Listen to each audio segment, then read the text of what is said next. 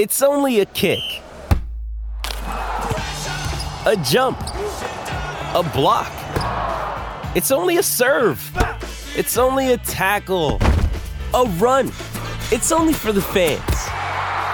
After all, it's only pressure. You got this. Adidas.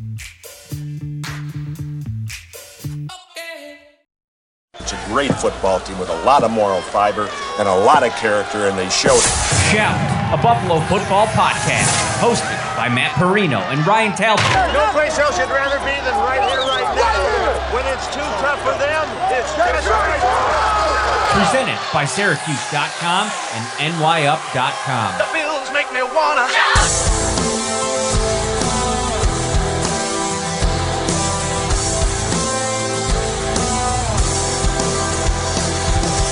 What is up, everybody? Welcome in to your big AFC divisional round Bills-Bengals preview edition of Shout, a Buffalo Bills football podcast, brought to you as always by Tops Friendly Markets, your neighborhood store with more. Right now, you can enter for a chance to win $1 million, and each week, King's Hawaiian is pitting two city sliders against each other in the ultimate showdown, and you get to help decide the winner.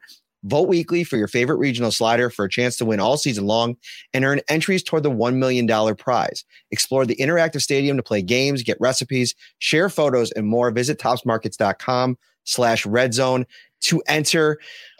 It's a big show, Ryan. So we had to bring in a big guest from The Athletic, Nate Tice, one half of The Athletic Football Podcast, which is appointment listening for me every week as we get ready for NFL weeks throughout the season, and they're just getting bigger here. How are you, Nate? I'm doing well. Yeah, thanks. That's a great introduction. It makes we're doing a lot of two-part shows, but Robert and I, because I know I could be long-winded, so anyone that's never heard me on a podcast, get ready.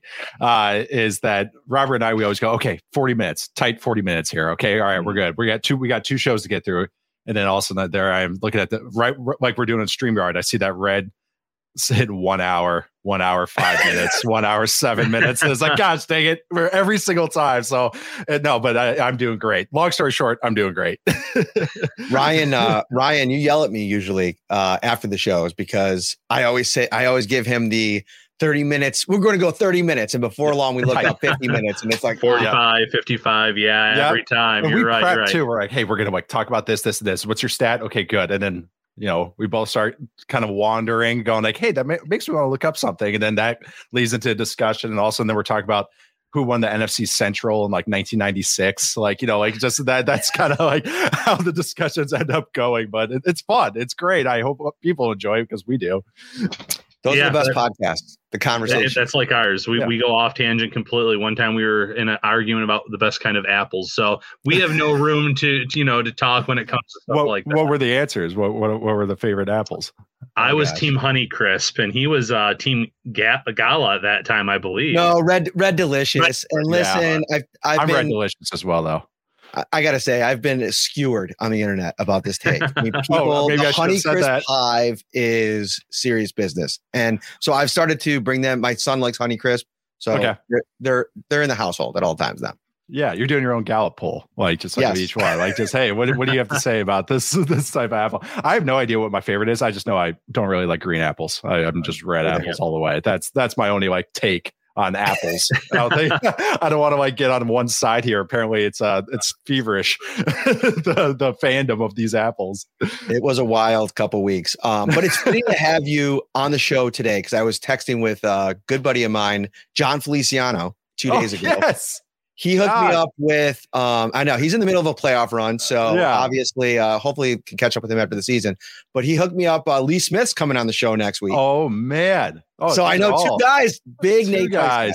Not only just guys, that I was around with the Raiders, but just guys I actually interacted with a ton that actually wanted to listen to me nerd out about something or we talk about something else. Both great guys. John Feliciano is because just of how tough he is and everything, people don't realize how smart he is and just his personality and everything. One of the Lee too, two of the smartest football players I've ever been around, on top of being tough and just great teammates. So that's awesome. I'm not just saying that because I'm friends with them or they're coming onto your show and I'm buttering them up. No, but both great guys. That's awesome. big game this weekend. Going into this game, it's kind of funny. Matt and I were talking about it. Preseason, Bills are the Super Bowl favorite. Bills are favored going into this game, but it feels like every analyst on TV is picking the Bengals in this matchup. Let's start there. What's your overall take on this game, this matchup? Is this the game of the weekend, or is there something else you're looking more forward to? Oh man, that's how I'd say overall game. This is the one I am most excited, but this is how niche and hipster I get with stuff. My favorite like unit matchup is like the Cowboys offense versus the 49ers defense. That one I'm ecstatic about just because of I think it's gonna be a great chess match between D'Amico Ryans and Fred Warner versus Dak Prescott and Kellen Moore. I think it's gonna be really fun.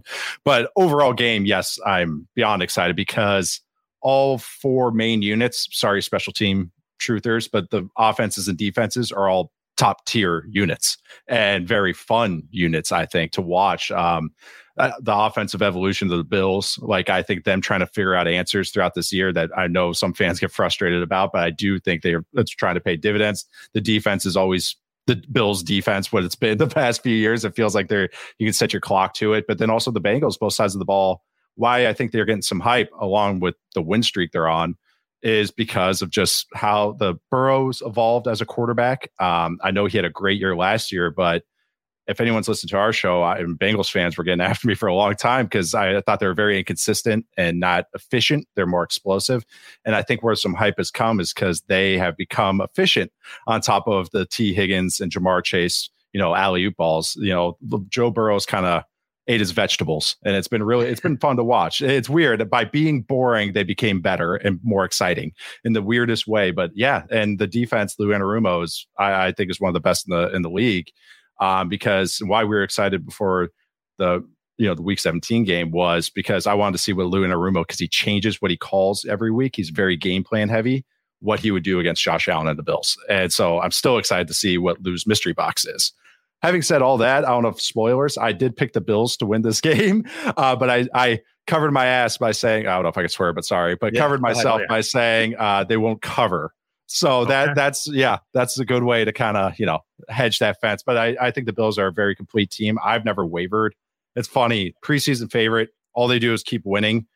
All the underlying metrics speak to a lot of good things, and people have just kind of fallen off of them, which I think is just, I haven't. My preseason pick to win the Super Bowl was the Chiefs, but I said the Bills are going to be a really good team, and I don't think anything has done to dissuade me on that. It's the NFL. Not everyone's going to go 17-0.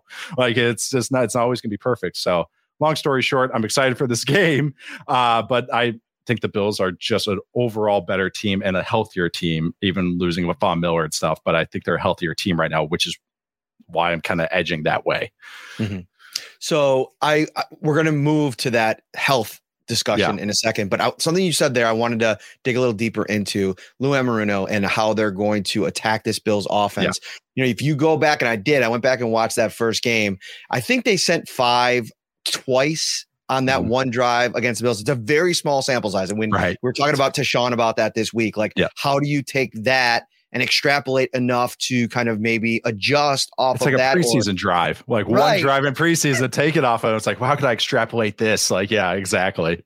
Exactly. So, looking at that, if any team was going to fly in the face of what's kind of worked against Josh Allen this season with the pressure and the blitzes, it would probably be the Bengals because they've been so good at, dropping and relying on those guys up front.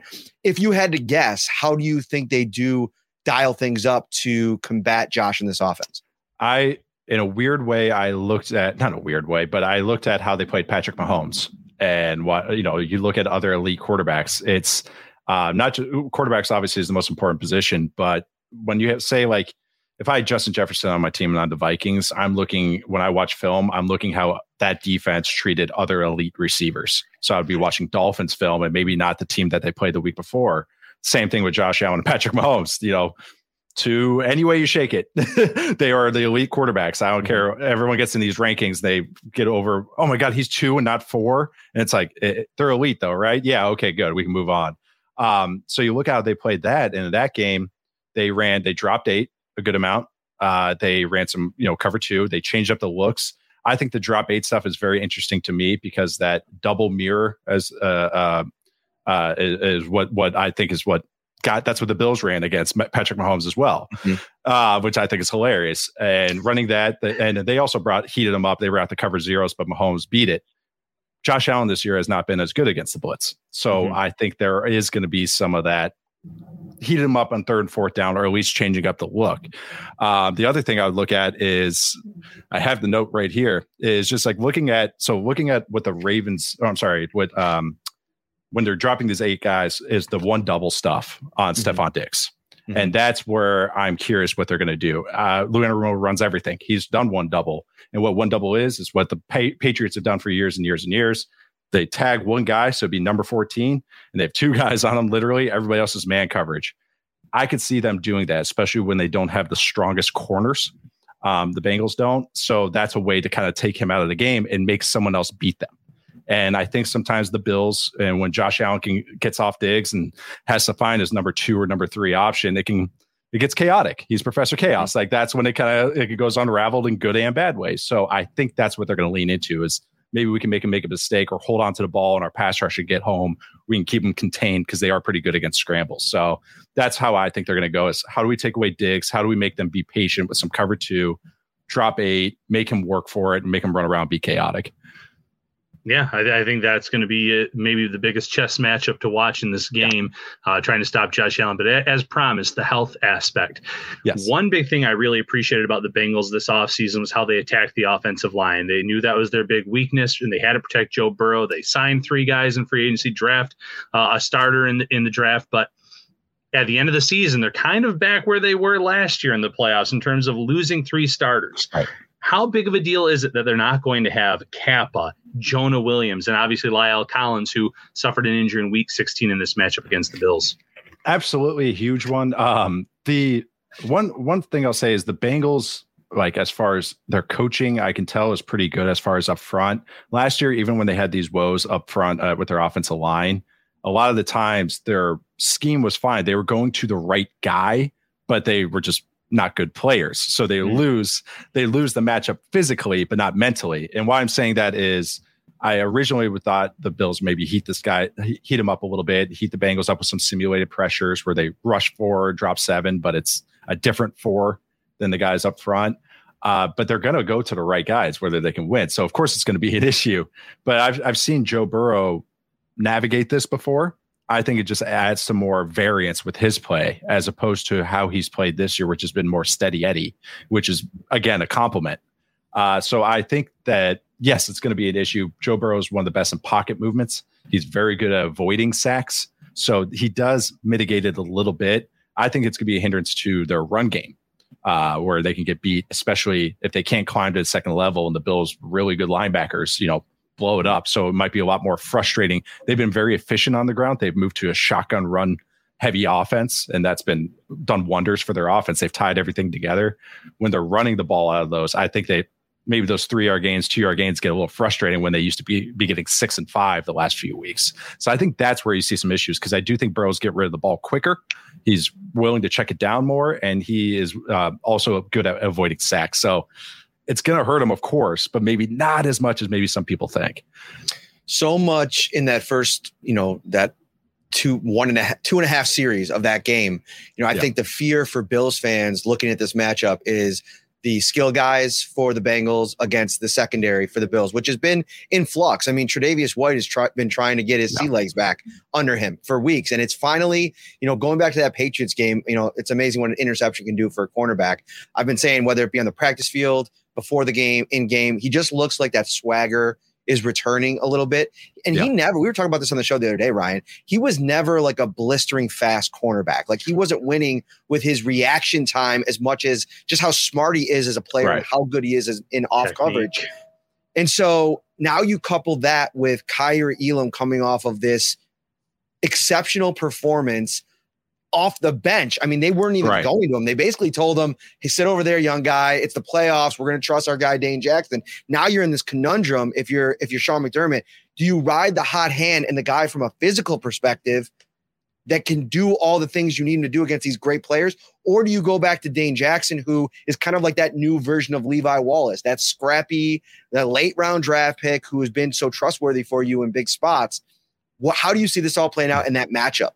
Oh, I know. It's whoever you deem smarter, I think. And I was a big fan of Elam coming out of the draft, in the draft process. I just thought it made so much sense for the Bills because he seemed like a competitive, good teammate type that the Bills really like. They might take a 10% knock in some skills, but as long as that guy is like a hard competitor, which I appreciate. But so he has that scribiness, but you can tell sometimes his head spinning a little bit. And that would be a little worrisome for me going against these guys that will do double moves on you. They will play off what they show. It's tough because I'm a hypocrite because usually I'm like, play the youth, let them take their scars and go in it. But also it's like, you want to play the smart guy against these Bengals teams. Like you want to play the smart player because I think that's against the Bengals, they run 5, they really lean into 5 plays and then they do counters off of that. If you're wondering, by the way, I have 2 bandages on me. I had a skin doctor's appointment and I just realized that. Sorry, anyone see this on video. I like beat up. But I think that you want to be game plan heavy. You have to be aware against this team because they will go, okay, slant flat, double move, boom, beat you. They will go out. Okay, double move, beat you. They will show go balls and then come off with it. So I would go for more the heady guy that maybe is not as high up and down. Because I think that's how you have to play against the Bengals offense is you have to make them be patient. Because a lot of teams start getting lulled to sleep and then they haymaker you, just like how the Cowboys offense is as well. So I think that's what you kind of want to avoid is like, you don't want maybe that volatility because I think your offense already has enough volatility to go through. So we don't want maybe both sides of the ball being that way. Yeah, that's definitely fair. Now, on the other side of the ball, Josh Allen, and they call him Sugar High Josh at times when you have the turnovers, and he had 3 costly turnovers in that matchup last week against the Dolphins. The fumble that went for the touchdown, and then obviously the 2 interceptions. What do you make of the turnovers? Is it Josh pressing too much? Is it his weapons? Is it the offensive line? I'd love to hear what you think about this.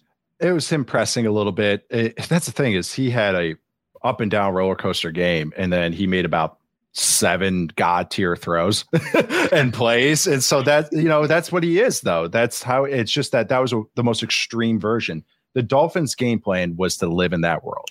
It was, we want every single play to be an explosive for the offense or the defense. And that was their game plan. They lost, but they're playing Skylar Thompson. So like that was a way to keep them in the game. Hey, it's short field for the offense and short field for the defense. Let's go. Like that's kind of what the game plan was.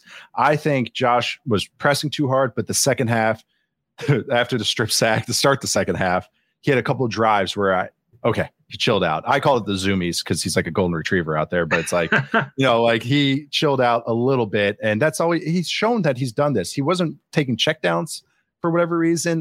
They were bringing the pressure and you could tell they were on the sideline going, hey, they're heating you up. So he was like, okay, I'm launching these. Like I'm beating them with it. And those are 50-50 balls. And I would say it was the most throws of 20 or more yards he's ever thrown in a game was last week. And he went, I think 5 of 12, almost literally 50-50. So that's what those are. They're 50-50 throws. Sure. And that's why it can be so up and down. But if Khalil Shakir catches the one ball, it's, they probably blow the doors off of them. That's right. The thing. But that's what the Dolphins wanted. Again, they just wanted a couple big plays and a couple mistakes. And hopefully we can game ourselves into this. And they almost did. But I'm not worried. That's just how Josh Allen plays. I really want to see them lean into his easy buttons and what that is to me. And I know he has the elbow, but running them and designed rushes, I think that's one way you get after this Bengals defense. And that's what he's amazing at. I think they've been saving that until now. Like I really do. I think they've kind of leaned away, not really leaned into it. He had 10 designed rushes last year's playoffs against the Chiefs. So I think let's smash that glass is the term I use. Let's break that glass. Okay, Josh, go. Be a fool. Let's go. Let's have fun. Seriously, it's good because it's good. Yeah. It's good. They're good plays happen when that happens. So I think that's last week is the most negative of you see with Josh in 2022. He played like he was Josh in 2019. And I think it's good to get it out now and win that game and revamp and reset. And I think that game will reset him a little bit. I think it's a great point. And I think it's always important to bring up last year's Atlanta Falcons game when he went maybe 2018, Josh, with the 3 picks and just like absolute chaos in that game. And then his next 3 games were 3 of maybe one of the best 3-game stretches in the history of football. He's just like this enigma, this unicorn of a player. And you gotta ride that. And they do a good job of that. And when we bring this up to Ken Dorsey week in and week out about Josh, it's the same kind of like puzzled look back at us, because it's like, you guys know who you're asking me about, right? Yeah. Like this is the experience. That's it. It's the road. I call him again, Professor Chaos. And that's what he is. You just ride it. And because when you ride it in a good way, look at the Chiefs game last year in the playoffs. It's like, hey, this is great. Like, but then it's the reaping and sowing meme. Like, when they say, oh, what the hell is this? What that, like, after he throws 2 picks that you're like, what was that? And, one of the picks was just him forcing it. And the strip sack was just him having bad eyes, and that stuff happens. But that's what he is. Exactly how Ken Dorsey looks. That's what he is. Yeah, and, you guys just mentioned Ken Dorsey. What do you think of Ken Dorsey's, how he's performed in his first year as Buffalo Bills offensive coordinator? I've really liked it. I think underlying, I know there's been some frustrations, especially the red zone stuff, but red zone stuff usually goes up and down anyways. Like it's very hard to stay sticky in the red zone unless you're the Titans and have Derrick Henry. I think with the Bills and with Ken Dorsey, I mentioned the break glass with Josh Allen, and I think that's really because Ken Dorsey, especially with the elbow scare, was trying to protect Josh and find other answers that are different than Josh go do something funny. And that's what they used to say about the Marx brothers, was they could just write for Harpo Marx and say, Harpo, do something funny. And so that's the same. That's Josh Allen. It's like, hey, the Cardinals do this with Kyler Murray. Just, hey, go do something. Go. Okay. Yeah, here we go. Good coaching right there. I think Ken Dorsey was trying to go like, let's have some more sustainability. So we don't have games like that Dolphins game where it's like, oh my God, what the hell is going on? All ups and downs. And he's done that by changing the personnels. I think they've done a great job of using jumbo personnel, especially in the second half of the season. They're trying to find the under center run game, which has been kind of okay. But even the gun runs have expanded that are not RPOs and not Josh Allen read plays. So true runs from the gun, which I think has been a big kind of a re-evolution of NFL run games this season, is people stopping the RPOs. I call the term separate church and state. We're getting back into just straight runs and straight passes again because defenses have adapted. Right. I think he's just, that's what he's doing. I think I had a stat that it was like 95% of their under center pass plays were play action because they're trying to tie their runs with their passes. I just think that he's done all these ups. They've had ups and downs, but like the underlying numbers are all great.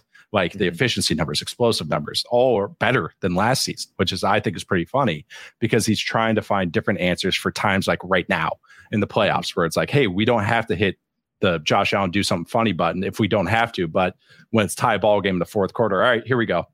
Sorry, I know this has been long, but it's great. But last week against the Dolphins, they had one designed run, and it was 3rd and 7 in the red zone, and it was in a one-score game. I mean, a one-score game most of the game, but it was late. It was in the second half, so they didn't use that play until it was like, we need this shit. So like we got to, let's go. Break glass. Boom. Done. But okay. All right. Good. He didn't get hurt. We're good. Okay. Good. Okay. Put him back in the box. Okay. Fine. I think now this week it's like, all right, let's use that 5 or 6 more times. So I think that's what Ken Dorsey has tried to do this year. Sure, it's led to some frustrations, but I do think it's going to pay dividends. Mm-hmm. You mentioned the jumbo package. Your coworker at The Athletic, Joe Buscaglia, is the card carrying member of the Bobby Hart fan club in terms of let's get Bobby Hart, that big man Tutty, down in the red zone. We're waiting for it. And that hasn't happened yet. That could be, coming any moment. Set it up for the whole season. Hey, when you have a team that you're going to win double digit games, you can set that stuff up. Like, hey, we'll save that for the playoffs or save that for a week 18 divisional tilt. If we had to go for the division or something, hey, you never know. But that really has helped. That was, I still say it was last year, the Bucs game, the second half of the Bucs game is when this offense changed and Josh Allen changed. They stopped leading so much. They still have the RPOs. You need RPOs, but they stopped doing it every time, like every first and second down. That game and then the Patriots game in the regular season at the end of the year, I can't remember which week it was, when Josh Allen started checking the ball down. And that led to defenses having to come down and then he could hit the stuff over the top. he has it in him. He did it last year. He's done it some parts of this year. It's like, but getting back to that, and I think that's when it's been good for the offense because it's not just so up and down. Let me ask you this too. I want to get you out of here, but I want to ask you this question. Okay. So much has been made about the weapons after Stephon Diggs, right? Yeah. Like, if you're looking at this game in like specifically, who do you think? Obviously, Gabe Davis is coming off that big performance. He seems locked in. Who is one guy in this offense, not named Stephon Diggs, that you think could have a big time breakout performance, or however you want to categorize it, that's going to help Josh Allen in this game against his Bengals defense? I'm going with my guy, Khalil Shakir. I am a big Shakir fan. Out of the draft process, I had a day 2 grade on him. I was stoked that he got to this offense, really. And I was hoping, every time he's played preseason, he looked phenomenal. And then he's had to start a game early in the season. I can't remember which team. I want to say Steelers. And he had like 5 catches for 80 something yards. So he looked great in that game. And every time he's been called upon, other than the drop freaking deep pass that all anyone remembers right now, other than that, he's performed. And he's just a baller. He's just a good football player. So I think, not like a Gabe Davis performance in the last year's playoffs, but maybe something where he gets a couple key first downs. I'm a big Shakir fan. I thought they should have maybe given him some run earlier. Isaiah McKenzie's a fun player, but down, he's just not that. He's more gadgety to me. They tried. But having said that, why that's important that one of these other guys steps up. The Bengals defense, I meant to, during my 7th monologue, the Bengals defense by DVOA from Football Outsiders, they're 6th against number 1 receivers in defense, but they're 31st against number 2 receivers, and they're 24th against all other receivers. They are really good at taking away what you want to do. That's what Lou Anarumo does. But there's answers to be had. It's just that you have to have the dudes to do it. And luckily, the Bills have number 17. And that always gives you a chance. It's just sometimes that defenses are going to make it a little tough on you. One last question. Can the Bills win the Super Bowl without Von Miller? Yeah. Von Miller to me was the cherry on top. And yes, it's the playoffs. You need these stars. It's still a fantastic defense that makes it really hard. The last week they really played well against the Dolphins. They just had short field after short field after short field and a couple gimmick plays. Skylar Thompson threw like 3 passes from the pocket. All of them were broken plays, extended plays, which is actually kind of scary that now they're going against Joe Burrow. So, but no, I still I've been optimistic about the Bills team. Yes. Would you want Von Miller? Absolutely. Especially now. No one cranks it up under the bright lights like Von Miller does. But I still absolutely think they can. I think they still have number 17. They still have a very good defense with really good coaches and smart players, which is what you need when you get down to it. They win up front by kind of a, group committee of pass rush, but that's fine because they rotate guys and that helps too. Stay fresh. Playoffs, that matters. All this builds up. So I still think they have a chance. I absolutely do. Again, like I predicted a Chiefs, Bills AFC Championship game, and I'm sticking with it. I think this can be a great game, and I think they have a chance against every team they play against from here on out. Well, if the Jacksonville Jaguars want to mess around and win this weekend, and the Bills can play at home, and I don't have to travel again to the Super Bowl, that's fine with me. Want to go to Atlanta? Chiefs Bills round 3 will be blockbuster, man. It will be barn burner. Yeah, indeed. It'll be a slobber knocker, as Jim Ross used to say. There you go. There it is. Nate Tice from The Athletic. Go find The Athletic Football Show. You can listen to it on all the audio platforms, which is usually my mode, but they are now live. You guys are live, right? After these games, yes, we'll be live. Yeah. Awesome. So Saturday night, Sunday night. Beautiful. Yeah. Thank you so much for coming on, man. This was an awesome segment. We really appreciate it. No, thanks for having me. This was great. Thank you. All right, Nate Tice from The Athletic. So gracious with his time. Awesome stuff as usual. Shout, a Buffalo football podcast, hosted by Matt Perino and Ryan Talbot.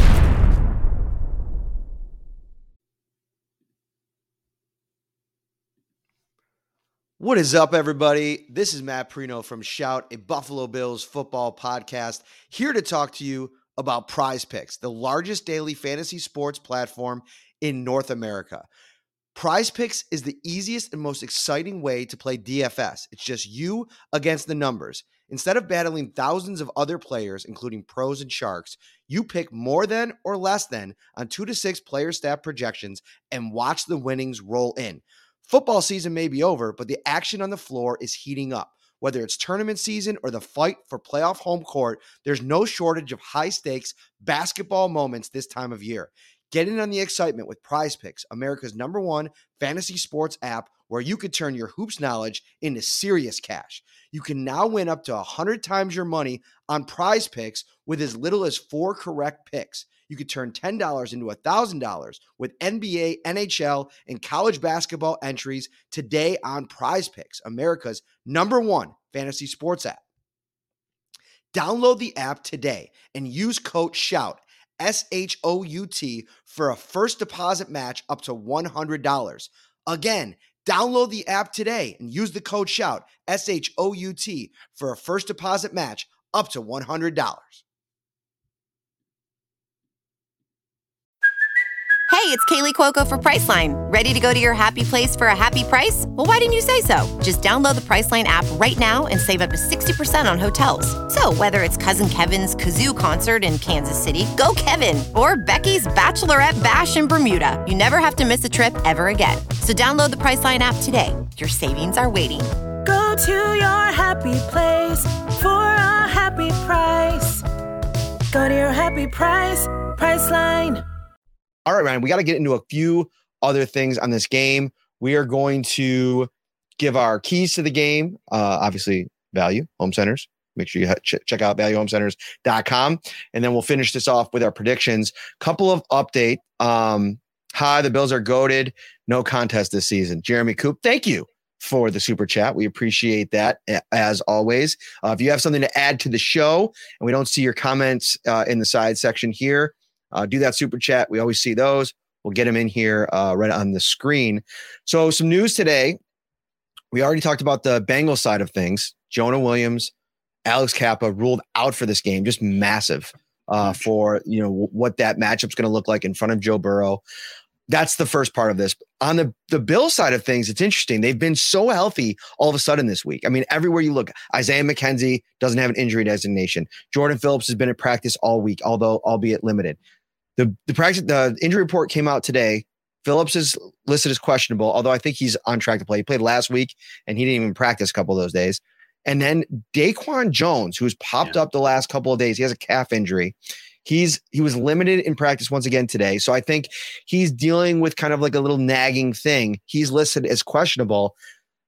I think that it's significant to me just because of how much they rely on him. I mean, there's been games where he's played like close to 80% of the snaps, which is so out of the ordinary for this Sean McDermott defense. How big of a deal do you think this is, seeing Daquan Jones pop up on the injury report late like this?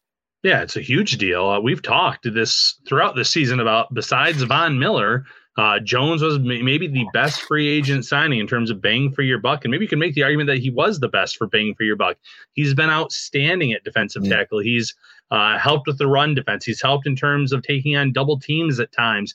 He has been the real deal for this team, and against the Cincinnati Bengals team that's really beat up on their offensive line. Jones, healthy Jones, I think could have been in line for a huge game. And, if he does play, even if he's less than 100%, I think he can be a difference maker.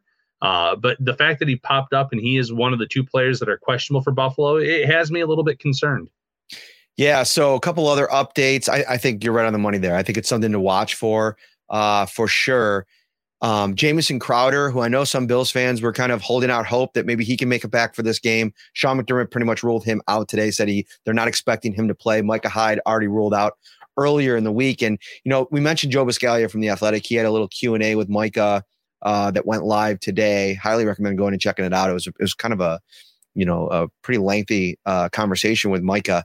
And I don't know, after reading it, to me, it paints the picture that like a return, while still, this great hope, still seems like it's, a lot's going to have to happen over the next couple of weeks if the Bills continue to win to make that a reality. I mean, he's going to have to check back with his doctors over and over and over again, and they're going to have to get the green light. He's on the scout team right now. He's in a red non-contact jersey. So he really, Ryan, we're sitting here on a Friday. He was in the red again today. He has not taken one hit in practice yet. So I don't know if they're going to flip a switch and send him out there for a game after 3 days of, maybe if the red jersey comes off next week, maybe then you can start to have this conversation.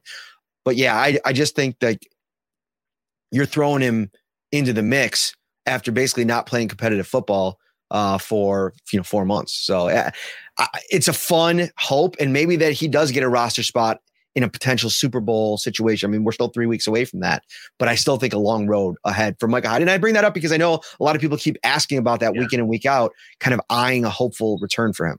Yeah, and again, you nailed that point. I think that having Micah Hyde out there on the practice field, even with the scout team, though, it's another set of eyes. It's what should you be doing in the situation? It's just helpful advice for these players. And mind you, that secondary, for the most part, has a lot of veterans, and Dean Marlowe has seen a lot. He'll be starting opposite Jordan Poyer. So it still helps, though. So even if he doesn't play this week, next week, Super Bowl, I still think that his return from a morale standpoint did wonders for this team. And the fact that he's just out there and helping it in some way, just then standing on the sidelines, it really has helped this team throughout the end of the regular season, and obviously now in the playoffs with him actually with the scout team on the field. Mm-hmm. Mark Palmer asked, would it be possible for the Bills to sign someone like recently retired JJ Watt to help in the playoffs? That would be quite the addition, right? And he was playing well this season, but no, he can't sign with another team. It's like any other player that played in the NFL this year. Like once their team ends, even though he retired, you can't just sign to another team. So no, that's not possible. I want to talk about something. So I was listening to the Ryan Russillo podcast, and you asked Nate about, can the Bills win the Super Bowl without Von Miller? And there's these advanced stats that show that with Von Miller on 4 man pass rushes, with Von Miller, the Bills ranked 4th in the NFL to Thanksgiving. Since then, they've been 27th in terms of pressure rate. So you've seen that ability to get after the quarterback and cause problems fall off of a cliff. And I thought that was, I've heard that in multiple spots this week. And I think that's something to think about here as you look at the matchup against Joe Burrow. How do the Bills, get to him? I think it's going to be a combination of things. I think it's going to be, you gotta rely on Greg Rousseau, who I think is, a first-round pick on the edge. When you're talking about those 4 edge rushers, Shaq's been pretty consistent, but I'm talking pure pass rusher. Greg Rousseau's got to do something in this game, and he has done it in big games before. I mean, as early as his rookie season, go back to that Kansas City game, that primetime game when he had the interception. Yeah, he deflected the pass, tracked it down, intercepted it. Yeah, so I think you look at him against some really advantageous matchups for him, and he does most of his work. Has he been primarily on the left side? Am I just like going nuts here? How often have we seen him rush on the right side this season? Yeah, that's a great question, and it's not something I have the answer to off the top of my head, but Rousseau has to have a huge game. And whether it's Boogie Basham had a nice game last week, if you watch the mic'd up video that the Bills put out, they were really praising Boogie Basham's play in that matchup. Epinez has been, up and down throughout the season, but it's going to have to be the Greg Rousseau show on Sunday. And with 3 offensive linemen down, including both of their starting tackles at the start of the season, you would like to think there's going to be matchups for the Bills to exploit, but that's definitely my biggest concern because they have fallen off without Von Miller up front. And maybe if Miller even had a quiet game, team still had to pay attention to him, maybe double him, maybe the way they schemed things up, and that freed things up for Rousseau and company. Mm-hmm. If the Bills can't get it done with their front 4, they're going to have to look like they're going to pressure and maybe send a linebacker, send a Taron Johnson in the secondary, and then drop someone back. They have to maybe get a little creative with it because they do have to get home against Joe Burrow. The good news for Buffalo is the Ravens kind of showed that there is a way to do it. There's a way to get after him. They did a really nice job of that, in my opinion, last week in that playoff matchup. Yeah, and you mentioned like blitzers in this game, and I'm really interested to see who they use. I mean, I think Matt Milano's been the most consistent guy in that department this season. It's funny. Do you know Jordan Poyer? I'm looking at his advanced stats here, and this is just regular season. He has only blitzed 12 times this entire year. And you remember his All-Pro last year, he had 3.5 sacks? He's got 0 this year. Yeah. They just not used him in that way. He had no blitzes against Miami last week. And I want to bring up his stats, his advance from 2021. and I'll bring this to you here. While you're pulling that up, oh, go ahead. How much do you think the injuries have taken a toll on not wanting to blitz him? The fact that he's dealt with various injuries this year, what he's dealing with now, maybe not having that extra burst, but you're not wanting to take hits either at one point in the season on that arm, at that elbow region. 27 blitzes last year. So he's literally down by more than 50% this season. And I think that's a great observation. I mean, a big part of it, I went back and, that one play, it was like, I think a tip pass, or maybe just a bad pass. I think it was tipped and Poyer was in the area. And I almost felt like, yes, if he could have just like pivoted off of his right foot, I don't know if it's the right knee or the left knee, he probably picks that off 10 out of 10 times if he's healthy. So I just think you're right. He's out there gutting it out. It's just, they're 13-0 with him on the field. I mean, they've continued to find ways to win, and having that back there as opposed to what's behind him. I've always kind of like, of course I went to UB. I love Cam Lewis. Like, I've long time not hid the fact that there's probably some bias there. And so like, I always thought that would be a great story for him to come back from that Justin Jefferson play. And, if he's needed to play and do something positive, right? But man, having Jordan Poyer on the field, there's no argument. I don't care how much bias is involved in there. There's a drop off in level of play. So having Poyer available is huge.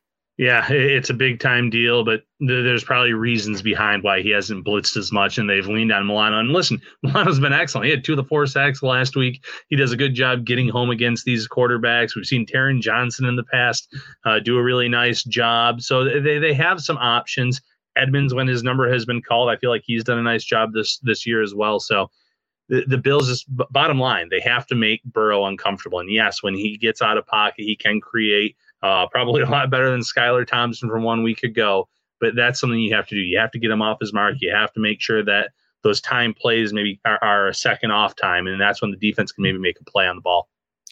19 blitzes for Taron Johnson, 36 for Matt Milano. So 2 guys, to your point earlier, to watch when it comes to sending extra pressures. And to Nate's point earlier, maybe dropping some guys out into coverage off the line and then still sending 4, but mixing and matching with the packages and what the looks that you want to send to them. So another thing, I was listening to the Russillo podcast, and the reason I bring that up, he had Jim Nantz on. And if you have a few minutes, go listen to that. As any Buffalo Bills fan, he basically takes you inside what it's been like, covering that New England game.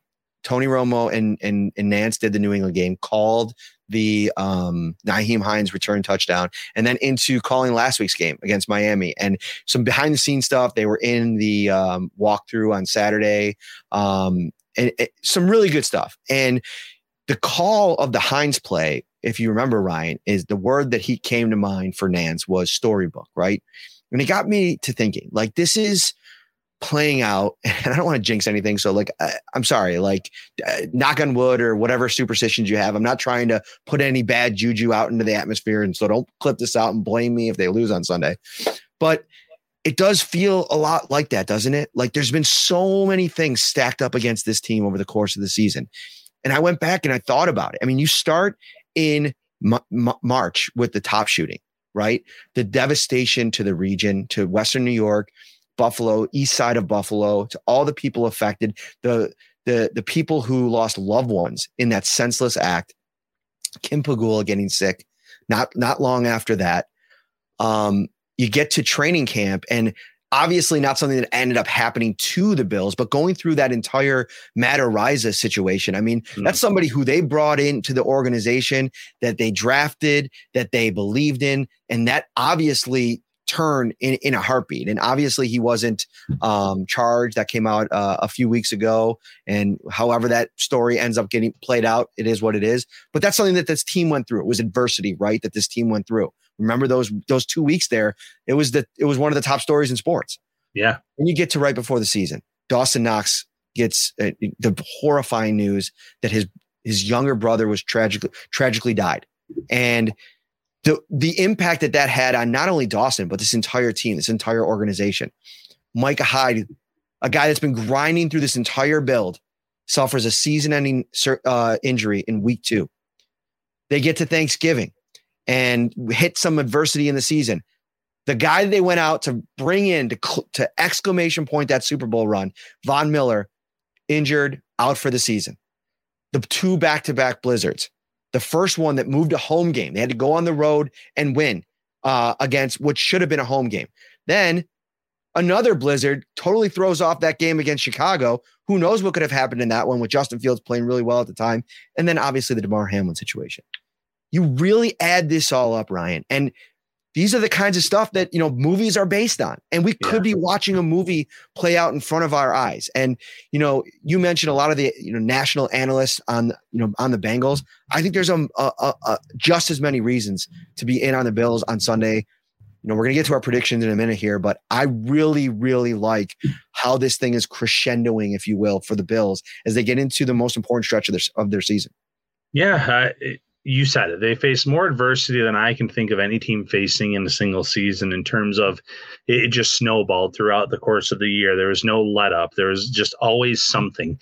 And yet they win 13 games. They end up as the number 2 seed. We're number 1 seed for a good portion of this year and only lost that on a technicality.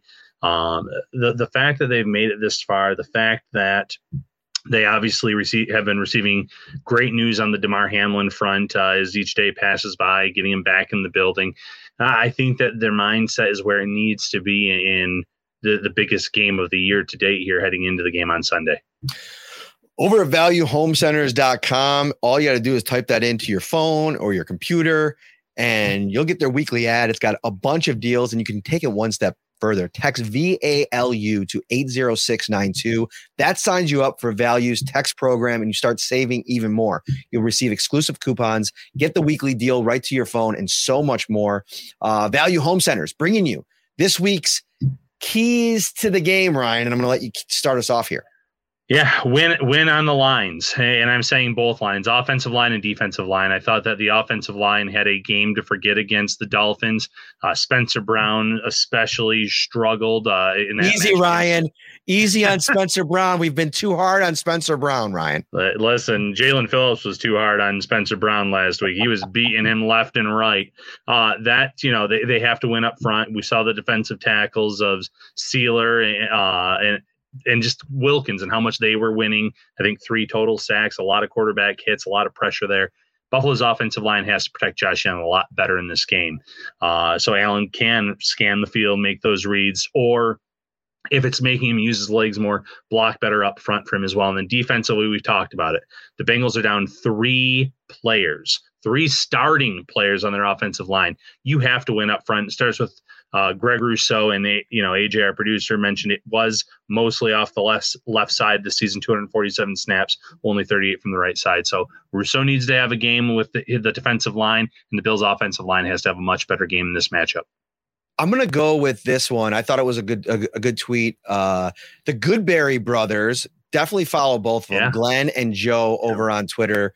Glenn's a Bills fan. Joe is a Bengals fan in the content creation community. Both great follows.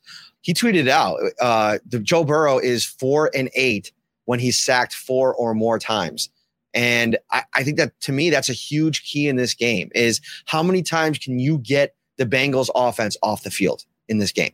And one of the ways to do that is by getting to the quarterback and creating 3rd and long situations, and getting to Joe Burrow in general, hitting him, making him feel like, okay, there might be a reason to at least locate the panic button with all of these offensive linemen shuffling, in front of his eyes. It's great to have Jamar Chase and T. Higgins and company, but if you don't feel comfortable getting the ball out, if the Bills do a good job of mixing things out on the back end, I'm writing about Dean Marlowe over the next couple of days. I'll probably be out either Sunday morning or sometime tomorrow. Great to catch up with him. I talked to him, Jaquan Johnson about him. Sean McDermott had some good stuff on him today. So that'd be a really cool feature. What a story. Like, the guy literally, leaves Buffalo to try to become a starter. It never works out anywhere he goes, from the Falcons to the Detroit Lions. It just never the right time.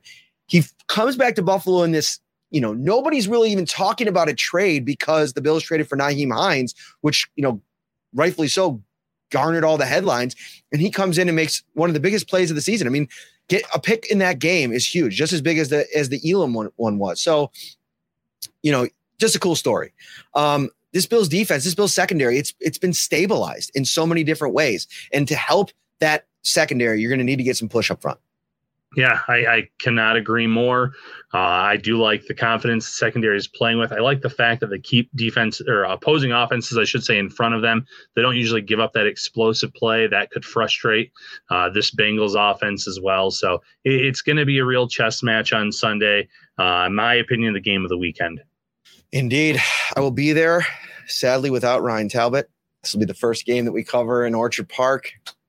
Where you're not sitting next to me, but hopefully the Jags can work a little magic, and we'll get you in the house the next week. We'll figure it out. But we'll still have the podcast for you in this exact same spot. I'll be at the stadium. He'll be in that beautiful studio. Prediction time, Ryan Talbot. Who do you got? And there's a little drum roll, please. There's a little drama here. You picked the Bengals a couple weeks ago. Bills fans were not happy about it.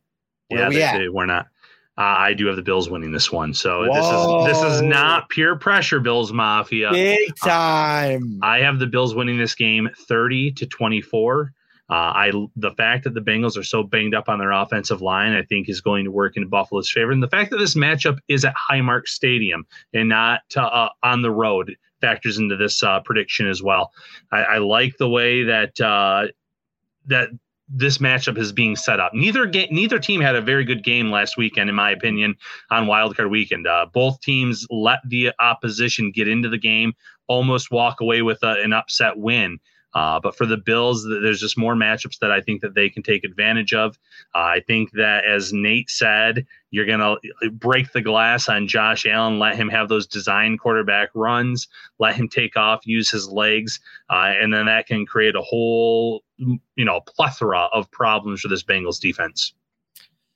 Well, sorry to say, on the other side of things, psych, Bills win 28-27.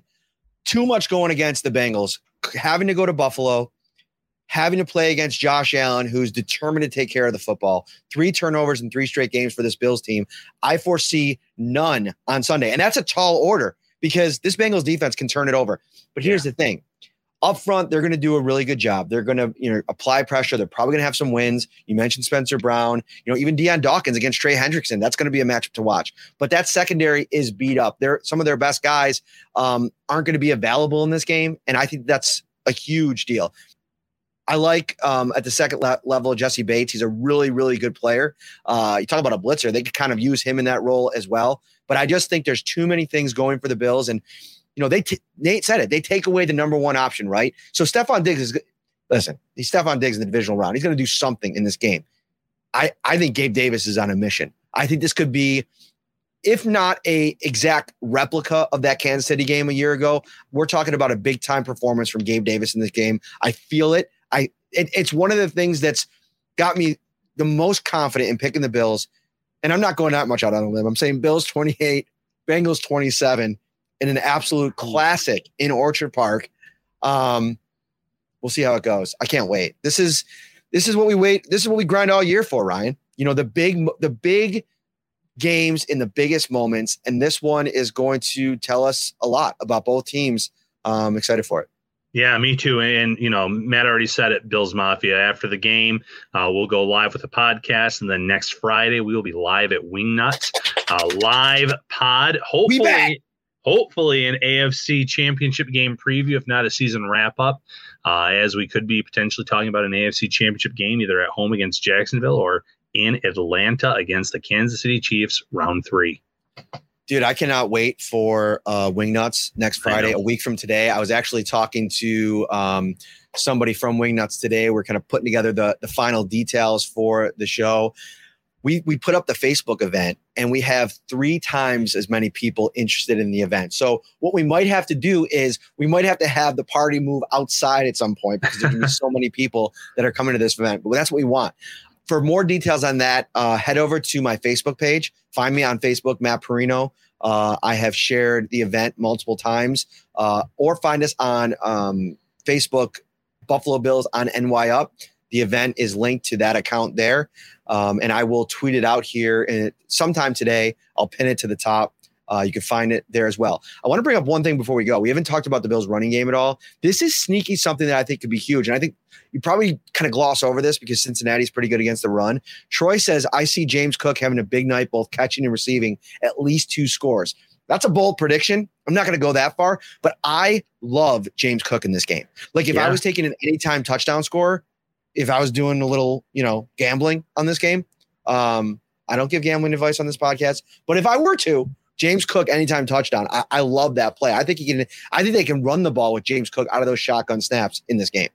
Well, and you even saw it last week, a small sample size. He ended up averaging less than 4 yards per carry. But he had back-to-back runs of 13 yards and 9 yards. He can get those chunk plays for this offense. I think he can be a difference maker. The one thing that actually caught my eye post-game is neither running back had a target in that matchup whatsoever. And they've been doing a better job getting the balls to the back, giving them the targets at least once or twice out of the backfield. So I'd like to see that Josh do that once or twice as well in this game, especially a guy like Cook who is explosive and can take a short pass the distance. I keep saying we're going to get out of here. Another good question. Adam, do you think the Bengals feeling like they got cheated and having to come to Buffalo will use that as motivation? I don't know. I don't know that the Bengals, they could feel anything they want, but this is different than like playing 16 games versus 17 games. The Bills and the Bengals played 16 games. The Bills won more. So any way that you want to kind of use tiebreakers, like I don't know if coming to Buffalo, not to mention the fact that all we keep hearing out of Cincinnati is how they feel like they're the top dogs. Like going on the road, I mean, this should be nothing to the top dog, right? Like, I don't know. No, I agree with that completely. And, it's funny going into the regular season game against Cincinnati, there was the talk about the Bills linebackers. There was the talk about the big dogs and all that, and the Bills defense being basic. And a lot of Bengals fans were mentioned saying, oh, man, if the Bills team needs bulletin board material for this game, they've already lost. And yet yesterday, Joe Mixon sitting there saying how disrespectful it was that the Bills and Chiefs were selling AFC Championship game tickets for Atlanta. Listen, guy, they're selling tickets for every scenario. Jacksonville, Kansas City. I'm pretty sure the Jacksonville Bills, and isn't Cincy selling tickets in case they host? In case they host. Yes, it was. But Joe Mixon, it's disrespectful. Well, no, it's really not. But he's looking for that chip on the shoulder, that motivation that the Bills were criticized for just a few weeks ago from the Bengals fan base or some members of the Bengals fan base. So it works both ways. They're looking for any kind of extra motivation, I'm sure, but.